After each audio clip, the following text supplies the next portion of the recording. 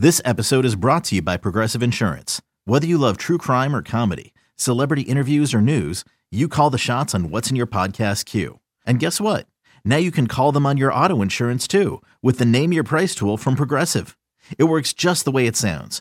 You tell Progressive how much you want to pay for car insurance, and they'll show you coverage options that fit your budget. Get your quote today at Progressive.com to join the over 28 million drivers who trust Progressive. Progressive Casualty Insurance Company and Affiliates. Price and coverage match limited by state law.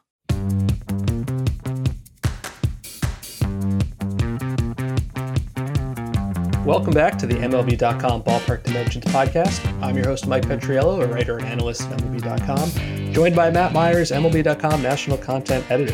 Today is August 10th. It is a Tuesday. We are going to talk about the possibility that Fernando Tatis might end up in the outfield. We're going to talk about how the fourth place Blue Jays are absolutely for real. Matt is going to dive into the Phillies and how they might have the MVP favorite and the Cy Young favorite. I'm going to talk about the Giants and the death of batting practice before we get into a couple guys you should know and some rants and rave. First, very quickly, Matt, I don't know how much baseball you watched last night. It was a weird night. There were only 5 games scheduled, and then the Cubs game got rained out. And then the White Sox pounded the Twins into space. So I watched the Royals-Yankees game, the start of it anyway. And Jameson Taillon was like fantastic, 6 innings, 0 earned runs. Nobody's really paid attention to the fact that he's been incredible lately. Last 7 starts, 6 earned runs. Anyway, it was scoreless through 6 innings, at which point I fell asleep. And I woke up to find out that it ended 8-6 in 11 innings. From the 7th inning to the 11th inning, there were 10 half innings. Every single one of those innings had a run scored. The Royals scored in the 7th, 8th, 9th, 10th, and 11th innings and lost the game. The Yankees blew saves in the 7th, 8th, 9th, and 10th innings and won. That's the first time basically in recorded history that's ever happened. And oh yeah, Giancarlo Stanton hit a ball 122 miles an hour for a ground out. I don't know if you watched that game, but I felt like I needed to bring it up just because I love how, on a night where there's no baseball games, one particular game can still come up with some of the stupidest facts you could possibly imagine. This is why I love baseball so much. The blowing 4 saves and winning is kind of incredible. And it feels like after 4 months of the Yankees losing every single one of these games, they've won like 10 of them in the last 2 weeks of just like crazy comebacks, late inning, 1 run, extra innings. So baseball has a way of evening itself out. That seems to be happening with the Yankees this season. They've won a lot of weird games recently. Can we talk about what's going on in San Diego and this possibility that Fernando Tatis Jr., who is on the injured list with another shoulder problem, may come back as an outfielder? I've got a lot of things I want to talk about here, but what did you first think when you saw that? I thought that this feels like a really roundabout way of trying to avoid having to bench Eric Hosmer is honestly what I thought. I'm not joking. Like, that's kind of what it feels like to me. Not saying that Tatis can't be a good outfielder, because I think he could be a transcendent outfielder eventually. But the idea that this would mitigate injury risk seems really, really fraught to me. Okay, so I agree with one of the things you said and not the other. The part about mitigating injury risk, I totally agree. This year, he has missed time for 4 different things, the shoulder 3 times and an oblique once. Here's how those things happen. In April, he hurt his shoulder while swinging. In June, he hurt his oblique while swinging. Later in June, he hurt his shoulder while diving in the field. Okay. And then this last one, he hurt it while sliding into third base as a base runner. So it's not like every single time he's got hurt has been on the field at shortstop. So I agree with you at that point.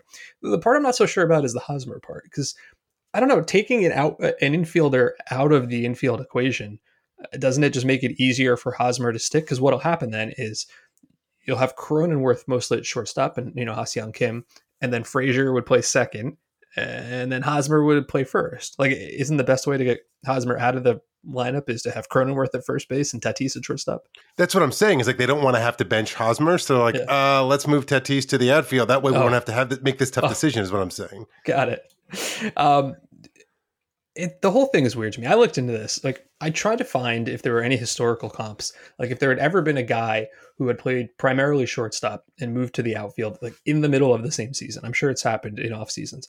And so I went back to the start of recorded history, American League and National League, and I looked for every guy who'd played 25 games at shortstop and 25 games in center field in the same season. There were 15 players, but none of them are the same kind of thing. 14 of those players were like your typical multi-positional guys, 14 guys in 15 seasons because Melvin Mora did it twice. So it's like Melvin Mora, Chris Taylor, Chris Owings, like all these guys who played multiple spots anyway. It's not the same thing. There was actually one scenario I found where it was the reverse of this, where Mickey Stanley, who was a pretty good defensive outfielder for the Tigers in the 60s, late in 1968, and I'm talking like the last 2 weeks, came in to play shortstop and played there in the World Series, which imagine that happening today. I cannot find anybody who has done this. And I think you're right. It's weird to think that it'll keep him healthier. The other thing that came up to me is, I don't know if you remember, but I think 2 years ago, after his rookie year, they tried to get Francisco Lindor, and they probably would have moved him to the outfield. So this is an idea that has maybe been percolating for a couple of years, but then he was really good on defense last year. Got off to a rough start there again. There's some other recent examples. If you go back to the injury thing, like in 2019, the Dodgers moved Cody Bellinger to the outfield because he hurt his shoulder diving at first base. Like, okay, that makes sense.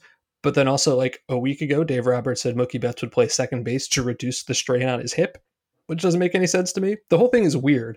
I'm not sure I believe it's going to happen until it actually happens. And that was sort of my feeling about it. But every day I'm reading about it, and the Padres are kind of like, yesterday, for example, Monday, Tatis only took fly balls in the outfield. So in pregame, he did not take any grounders at short. And the stories I've read from our own AJ Cassavell, from other outlets, basically like the Padres are kind of like winking and basically saying, yeah, this is going to happen. Again, I guess we'll believe it when we see it. I mean, my concern is honestly, it's not that I don't think Tatis can be very good. I think that like there's a chance he'll make incredible plays, but there's a lot of just the rhythms of, balls kind of in no man's land, like, avoiding collision and not having that comfort in knowing how to play those balls coming in as opposed to coming out, which you're used to doing when you're an infielder. And then there's the wall, which seems really dangerous because that's like, that takes time to learn how to do. Balls in the gap, I'm sure Tatis will run things down and make spectacular plays. But any time he would go back to a ball on the wall, if I were a Padres fan or a Padres coach or Padres official, I would be like cringing and crossing my fingers because that seems extremely perilous. That is exactly right. That was the first thing I thought of. I went back and I thought about Matt Kemp, who in 2011 had this phenomenal season, came in second in the MVP race. And then the next season, start 2012, got off to this incredible start. Like he looked like he was just going to destroy the world. And then in Colorado, he ran into the wall and he hurt his shoulder and he's basically never the same after that. The other thing too is they keep talking about center. Maybe it's right. I mean, Trent Grisham, who I'm a huge fan of, has a 121 OPS plus. He was terrible in July, pretty hot in August. I don't really like the idea of benching him. He's a good outfielder too. I mean, if you bench Will Myers, I guess that makes a little sense. You know what they should do? Play Will Myers at first base when there's left-handed hitters on the map, or pitchers on the map. I don't know if they're actually going to do that, but I'm fascinated. This whole story is just absolutely fascinating to me. We will take a quick break and we will come back and we'll talk about the Blue Jays. Another day is here and you're ready for it. What to wear? Check. Breakfast, lunch, and dinner? Check. Planning for what's next and how to save for it? That's where Bank of America can help. For your financial to-dos, Bank of America has experts ready to help get you closer to your goals. Get started at one of our local financial centers or 24/7 in our mobile banking app. Find a location near you at bankofamerica.com/talktous. What would you like the power to do? Mobile banking requires downloading the app and is only available for select devices. Message and data rates may apply. Bank of America NA, member FDIC.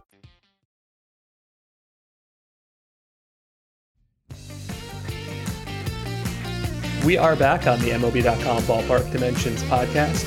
It's not too often, I don't think, that in early August, we get to focus on a team that is in fourth place in their own division, as the Blue Jays are, and talk about how they are for real, and they are coming, and I think they're going to make the playoffs.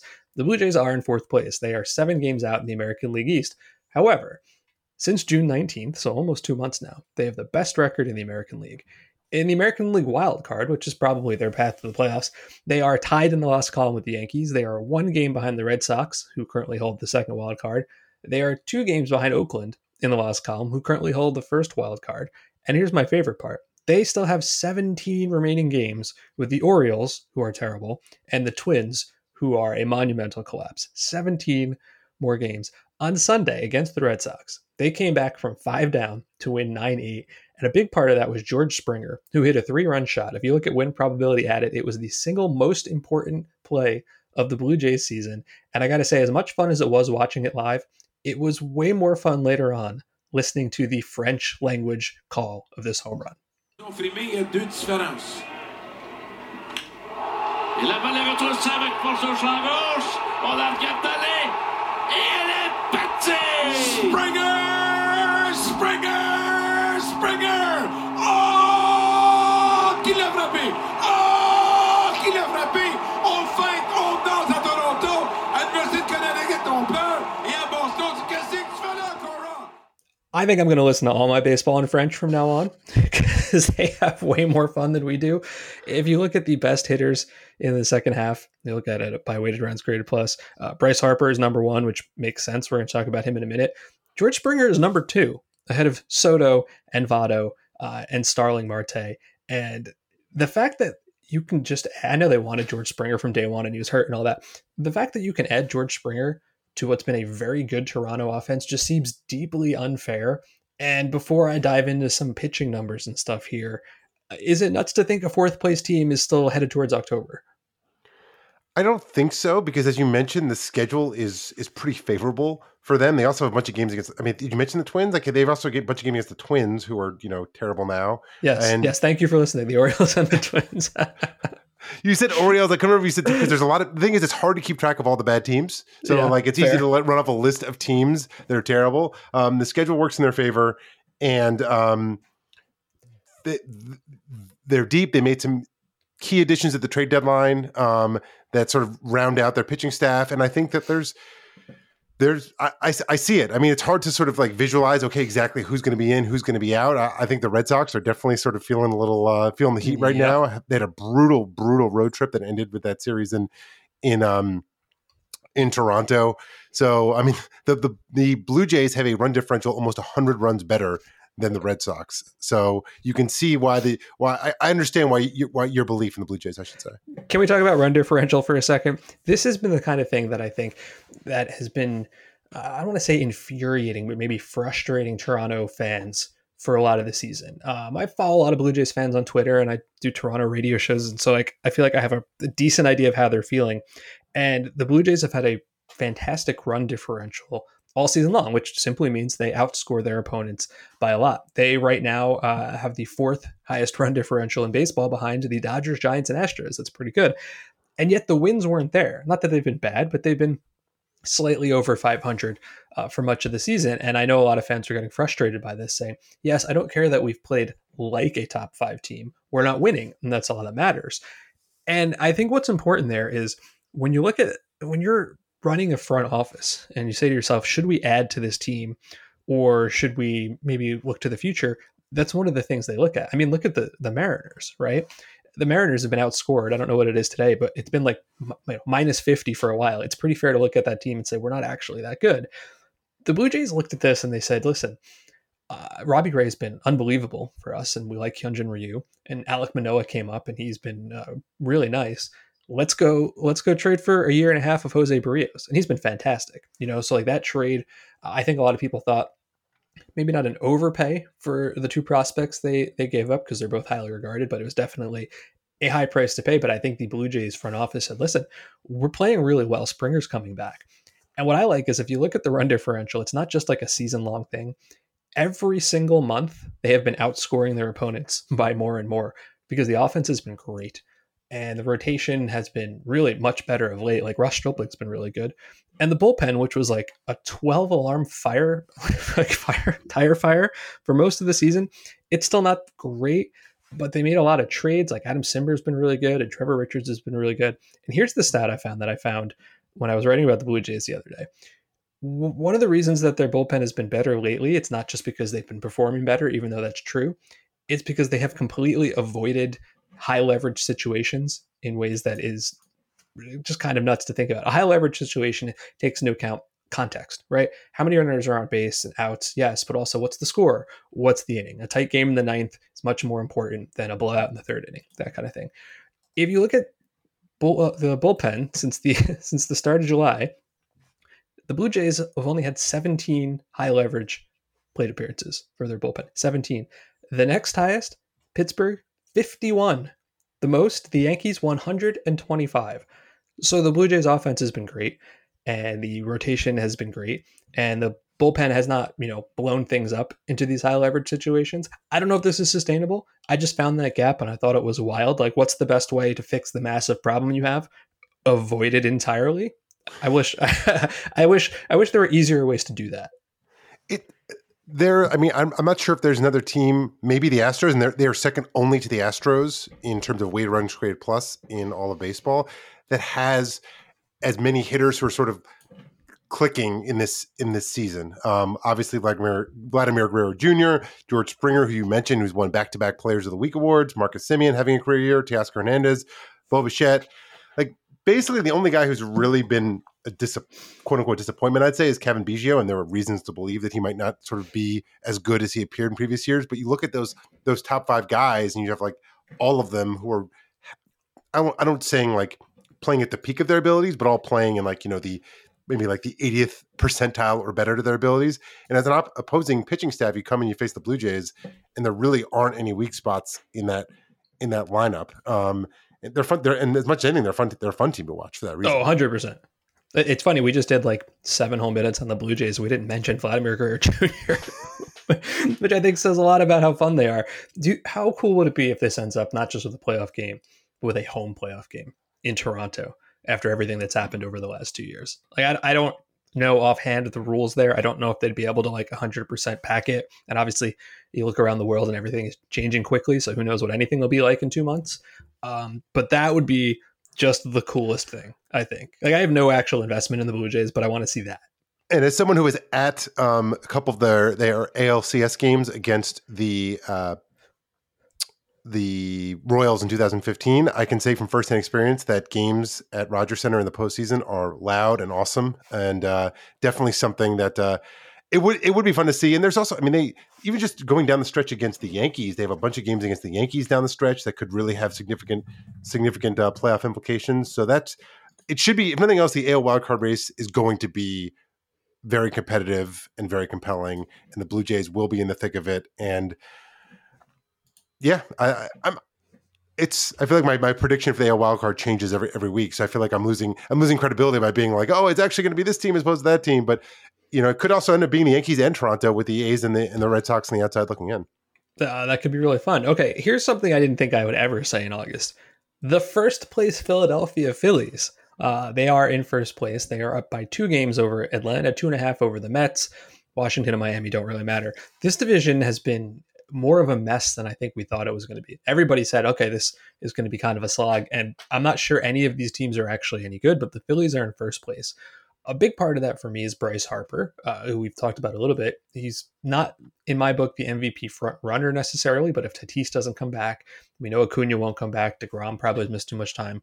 Bryce Harper is going to get MVP votes. And wouldn't it be wild if they won MVP and Cy Young? Because Zach Wheeler, who never seems to get enough credit, has been absolutely fantastic. He is, I don't know, is he your front runner? Can we say that right now? Because DeGrom's missed too much time, I think. I think he probably is, right?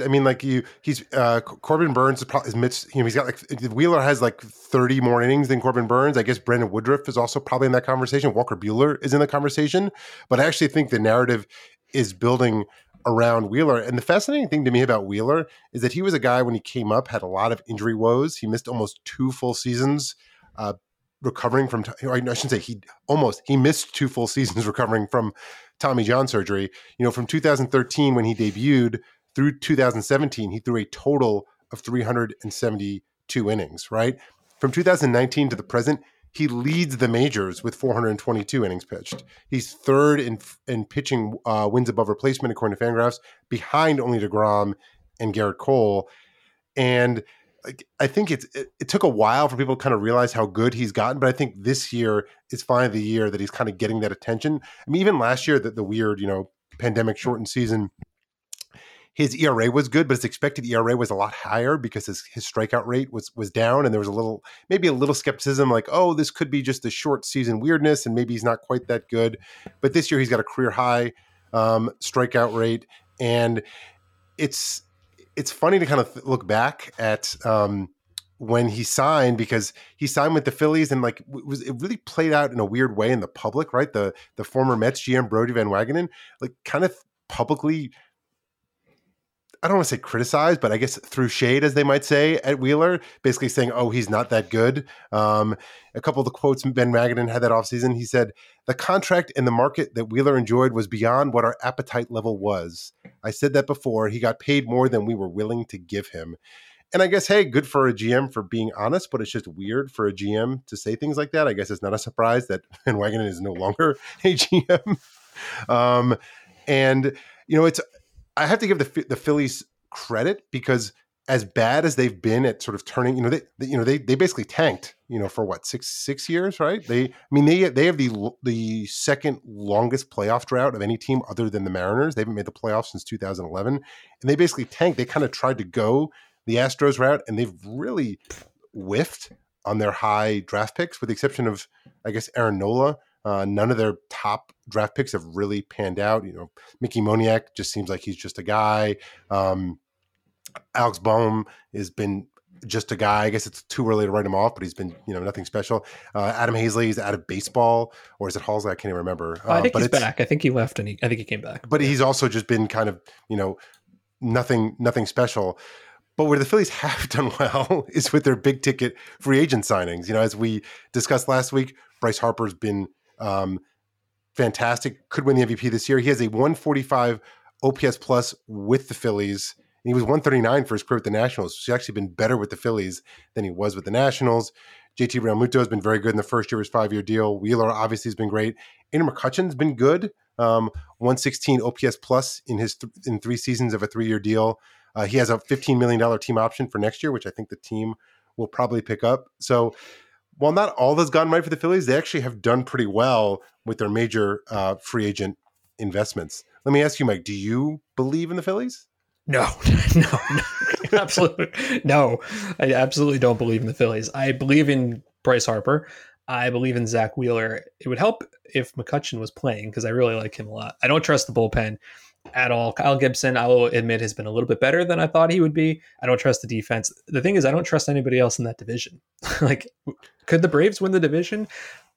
Sure. But I think your points about the Phillies free agent spending are strong, because when you go back to like the last decade of the Phillies, they made like 3 different mistakes. The first thing is they tried to hold on to the glory years a little bit too long, like the 2007 to 11 crew of Rollins and Howard and Hamels and Chase Utley. Because I remember for like 3 years after that, they were still trying to roll with some of those guys, even though it was clear the team was not going to be any good, So they pivoted too late.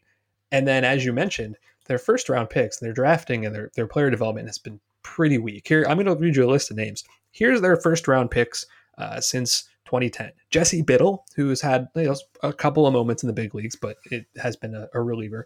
Larry Green, who you don't know who that is. Mitch Geller and Shane Watson and Cornelius Randolph. J.P. Crawford has turned into a good player, but only after he got traded to Seattle. Aaron Nola, as you said, has been very, very good. Moniak hasn't done anything. Hazley hasn't done anything.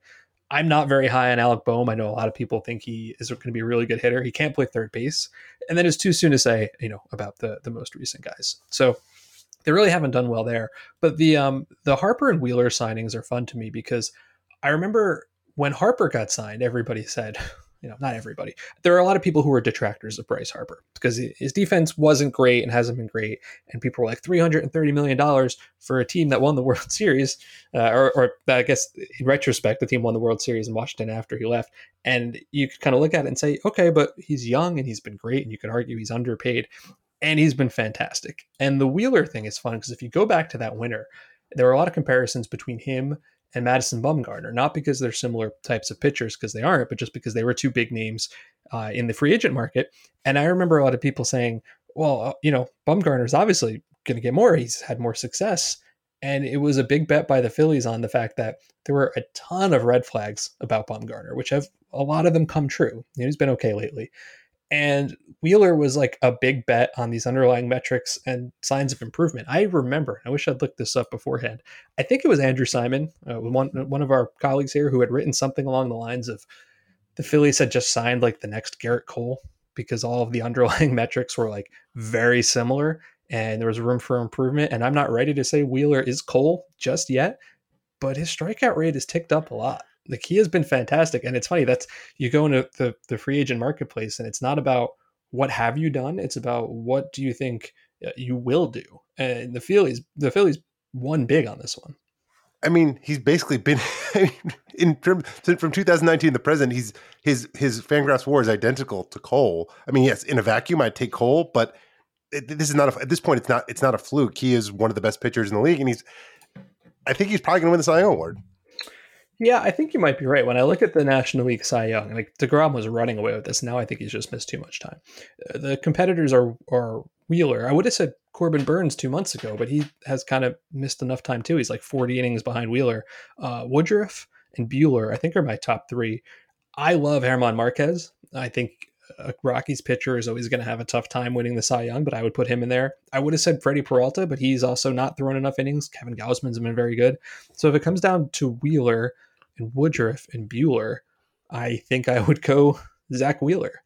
And I think it would be fun if the Phillies ended up with both the MVP and the Cy Young, even though that's probably not actually going to happen. All right, our third topic, the Giants and the death of batting practice. Batting practice, it's a thing that's been around for 200 million years. You go to a game early and the cage is set up, and guys are out there slugging balls into the seats and feeling good about themselves.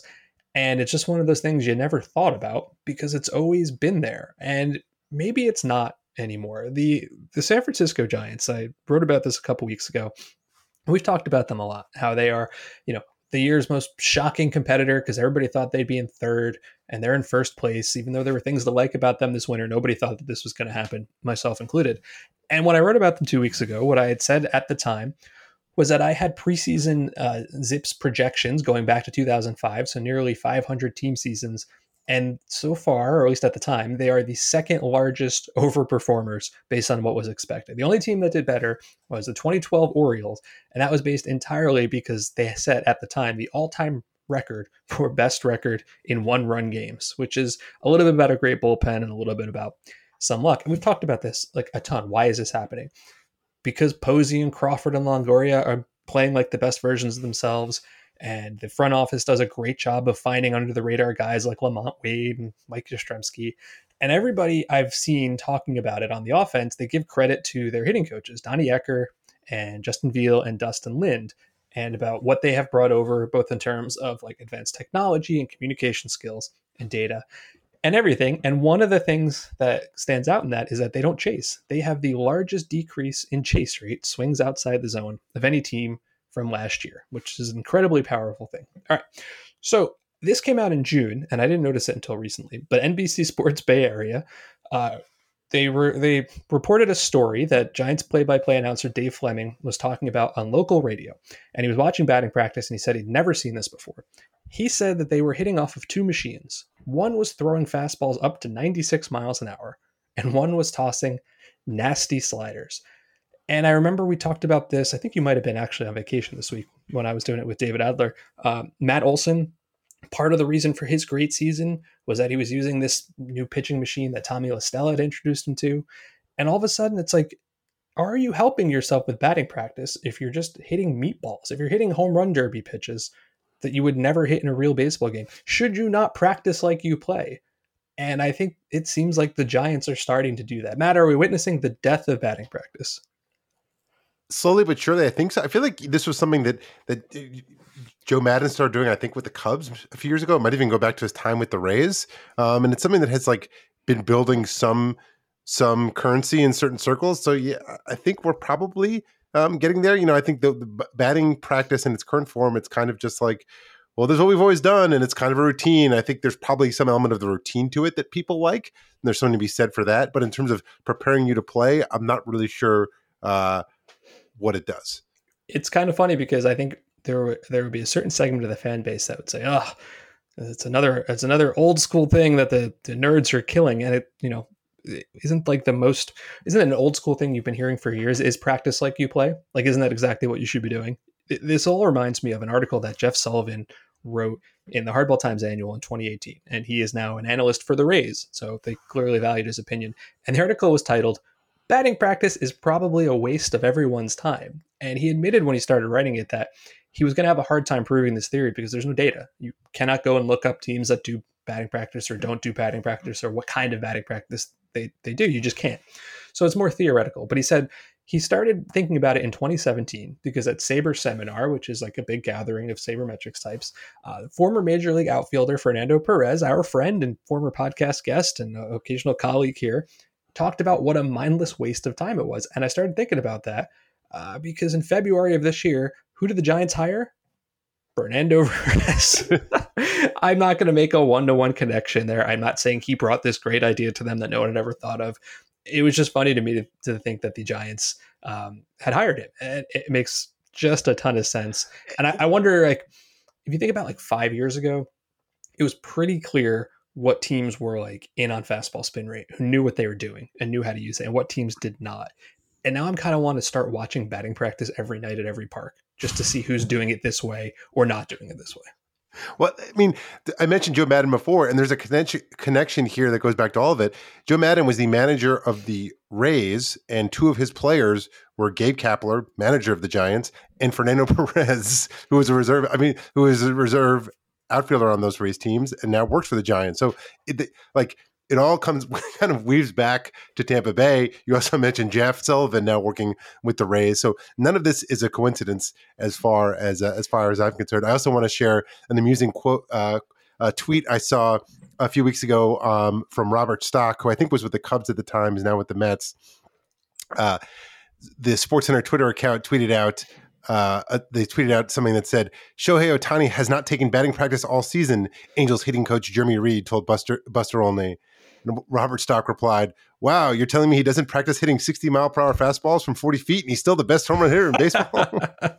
And I think that story got misconstrued a little bit. It doesn't mean he's not swinging, right? Like exactly. He's in the cages. He's taking his own version of, he's just not on the field hitting mindless like fly balls. You know, that's really all it is. It's like practice to try to see the things you'll see on the field, because we've always been talking about how far ahead pitchers are of batters because the technology is easier for pitchers and they get to control the way they throw it, and it's harder for batters to react. This might be one of those things that they can use to fight back. And now I'm going to have like a really critical eye. If I go to a game and I see dudes just swinging, I'm be like, not so sure about that.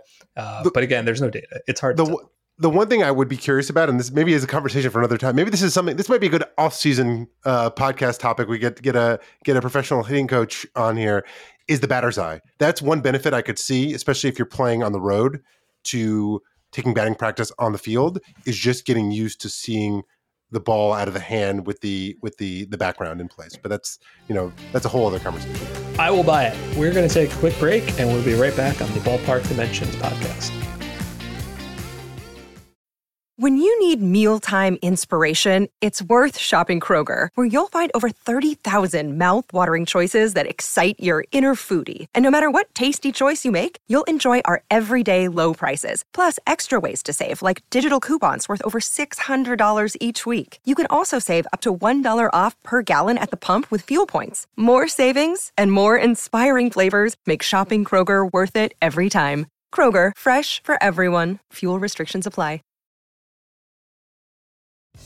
Welcome back to the MLB.com Ballpark Dimensions podcast. Each week, Matt and I like to highlight a guy that you should know a little more about and then finish up with a rant and rave. My guy, I know Matt's going to roll his eyes at me. It's a reliever who's got a high strikeout rate. I know, I do this a lot, but they're fascinating. One of my favorite things in baseball would be guys who maybe, the Giants kind of guy, right? Who haven't been successful and then figure out something that make them pretty successful. And for me, it is Paul Sewald, who is a Seattle Mariners reliever. And I was watching the game on Sunday.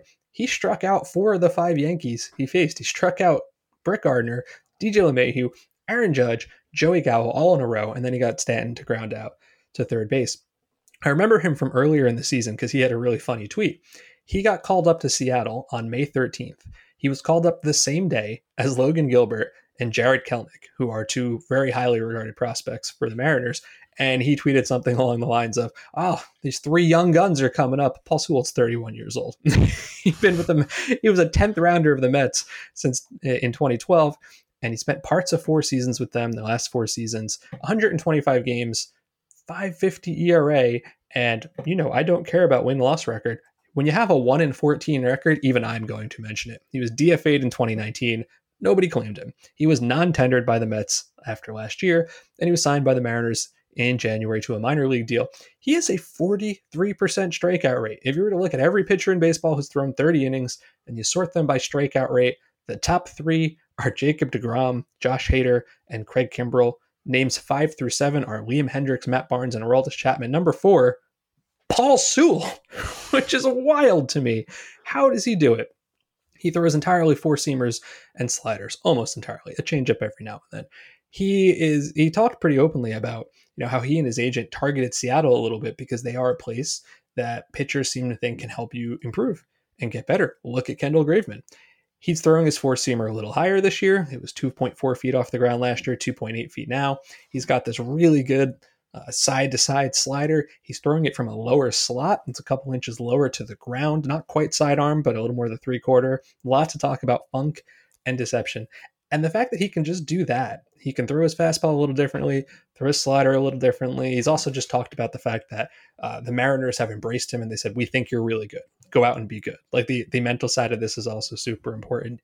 And a guy that the Mets couldn't find room for is now one of the best strikeout pitchers in baseball. And I don't mean that to dump on the Mets. You never know, did it have to be a change of scene? Did it have to be trying to make a good impression on a new franchise? All this stuff goes into it. I don't really know. That is cool to me. That a guy who had objectively been a lousy major league pitcher for 4 years can come in and be something of a star. I enjoy that. For sure. And good for him. He clearly made these changes, and he's a different guy. It's because I remember him when he came up, he had pretty good minor league numbers, but it always felt he was more of kind of a more because he comes from a low arm angle, he felt more like a Brad Ziegler type who was going to try and rely on deception and soft contact. And his strikeout numbers for reliever standards were always kind of pretty pedestrian, even in the minors, peaking in the 30% or so. And this year he's at 43%. So clearly he's found a new way to miss bats, and he's been, dare I say, dominant. All right, who do you have? Oh, we have an old friend here for Matt. I can't wait to hear about this. Longtime listeners of the podcast will remember a man by the name of Bradley Zimmer, who was a StatCast darling in the early years. And on Monday night, he hit a ball 471 feet to dead center off Wade Miley of the Reds. He's like Springer in that he's a different animal. And that ball is different. Crushed, deep, gone, way out of here.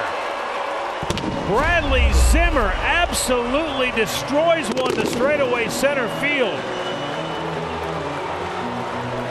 You're not going to see many hit that far. He's into Heritage Park. And I mean high into those trees. The Indians have never had a player hit a ball that far since StatCast began tracking at the start of the 2015 season. Edwin Encarnacion was the previous Cleveland record holder with a 466-foot homer at Camden Yards on June 20th, 2017.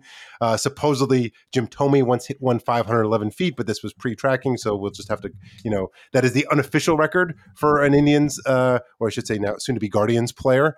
But Bradley Zimmer now holds that distinction. And the reason why Bradley Zimmer is interesting, or he was interesting in 2017, and he's interesting to me again, is that he has some of the loudest tools in baseball. He has, 95th percentile sprint speed. He's one of the best outfielders in the game. For example, he is tied for 6th among outfielders with 6 outs above average this year, but he's only played in 55 games. He's in his career, he's 31 for 36 in stolen base attempts. So for me, I always like these players. I wish there were more guys like him. There's some, I don't want to say full, there's kind of some poor man's parallels to Byron Buxton here because he's just been dogged by injuries. In 2017, his first year when he kind of was making waves with StatCast with his incredible speed, arm strength. He's also, I think, hit 100 miles per hour with an outfield throw in the past. He broke his hand. That shortened his 2017 season. 2018, he hurt his chest and ribs crashing into the wall at Yankee Stadium. And then he hurt his shoulder while rehabbing, and he had a torn labrum, and he had to have surgery that kept him out the rest of the year. He only played in 34 games. Then he ended up only playing 9 games in 2019 after straining his oblique while rehabbing. Last year, he was mostly at the alternate site. This year, he's been pretty good. You know, he's hitting 248, 357, 363, basically a league average OPS plus, 7 for 9 in stolen bases. He's not young, so I'm not saying this guy's a future star or anything. He's just interesting. He turns 29 in November. Let him play. Bradley Zimmer can do some things that very few guys can do in baseball, and I like to see him on the field. Man, we have been talking about this guy for a long time. 2017? Is that really when he first came up? I appreciate your dedication to trying to say that there's an interesting Cleveland outfielder because we've been trying on that one for quite a long time. I agree with you. Like, let him play. Why not at this point? They traded for Miles Straw, who's got a lot of speed. I'm not sure the bat is there, but I find him interesting. They traded away Eddie Rosario. Josh Naylor is injured. They traded away Jake Bowers. They always need outfielders. It might as well be Zimmer. All right, we like to finish off with a rant. Here's mine. Our friend David Adler, who was a podcast guest host a couple weeks ago, got stuck with the thankless task this week of having to write up the MLB.com power rankings, which is usually done by Allison Footer, but she was on vacation. The way the power rankings work, there's like 7 or 8 of us, myself included, each week rank the teams from 1 to 30 and you average them out. And then you get your power rankings, and then we write up a little content about them. These are not the most serious things in the world. They're kind of fun content to do each week. Can I tell you which fan base was infuriated this week and sent not threats necessarily, but requests for David to quit his job? Poor David, who didn't even vote and just had to write it up. Blue Jays fans. And I will say I understand a little bit. The Blue Jays were ranked 14th this week, actually down 3 spots, which I'll admit was surprising to me. 14th is probably a little bit too low.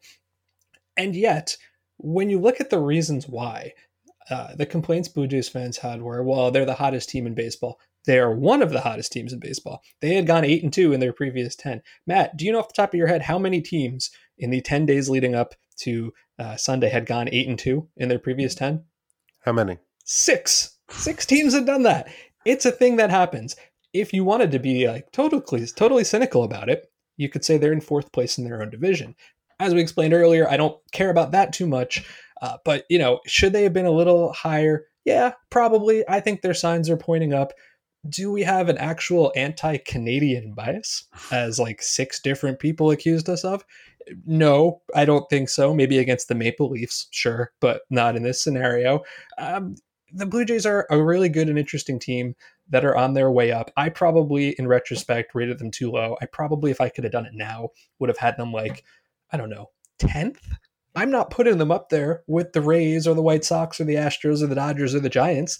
They're on their way up. They're still in 4th place in the American League East. Power rankings are fun. I'm so sorry, David. Next time Matt asks you to write this, say no. Yeah, David, I'm sorry as well. I did not mean to do that to you. My purpose pitch is about team chemistry. I remember a couple of weeks ago, right before the trade deadline, there was a lot of talk. At the time, the Mets were in 1st place and they were up by 4 or 5 games, and there was a lot of talk of, the Mets are very, very hesitant to make any significant trades at the trade deadline because they're worried about how it might affect their team chemistry, right? Well, since the trade deadline, the Mets are 2-8, and it's clear they needed to make serious upgrades to their team, and a lot of their quote-unquote success was a mirage. Now, I won't dismiss team chemistry. I think it's important, but I'll remain skeptical of it as a driving force for a team's success, especially when it is only used to justify that said success after the fact. Because going into the year, no one was like, oh, the Mets have special chemistry. That is why they're going to be good. Especially, from June 1st until the trade deadline, the Mets were 29-27. And they barely had a positive run differential on the season. It was very obvious that there were flaws with the team, and those flaws have been exposed in the last couple of weeks. They're 2-8 since the trade deadline. They've fallen to 3rd place. And they did make one sort of significant trade. They added Javi Baez, and I guess if you want to be really cynical, you could say Javi Baez has ruined the team chemistry. Of course, Javi Baez, we know that he's like best friends with Francisco Lindor, and Lindor was dying to have him on the team. And Javi Baez basically played in the postseason every year of his career and with the Cubs, and was the 2016 NLCS MVP. So I'm not really sure we can make that argument. Point is, chemistry matters, but it only seems to matter to people as a justification for any team success after the fact, and it is usually flimsy at that.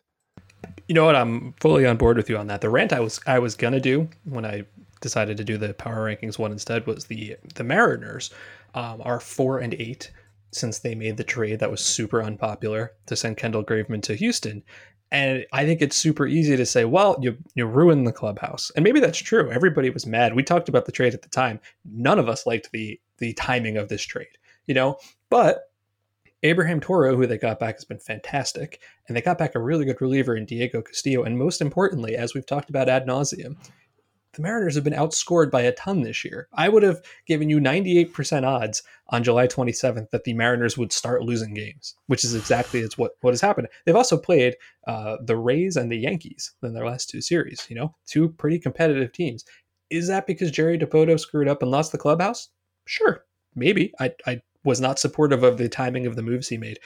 Is it because this team was only okay and they were playing better teams and that was probably going to happen anyway? I would argue yes. I would argue both of those things can be true. So yes, Matt, I agree with you. Team chemistry is a real thing, but it's also the kind of thing where it's like, does winning create chemistry or does chemistry create winning? You'll never know the answer. Get good players, preferably players who are high character, and I think good things will happen. Absolutely. That will do it for this week's podcast. Don't miss an episode by subscribing on Apple Podcasts, Spotify, or wherever you get your podcasts. If you're enjoying the show or have any suggestions, leave us a rating and a review.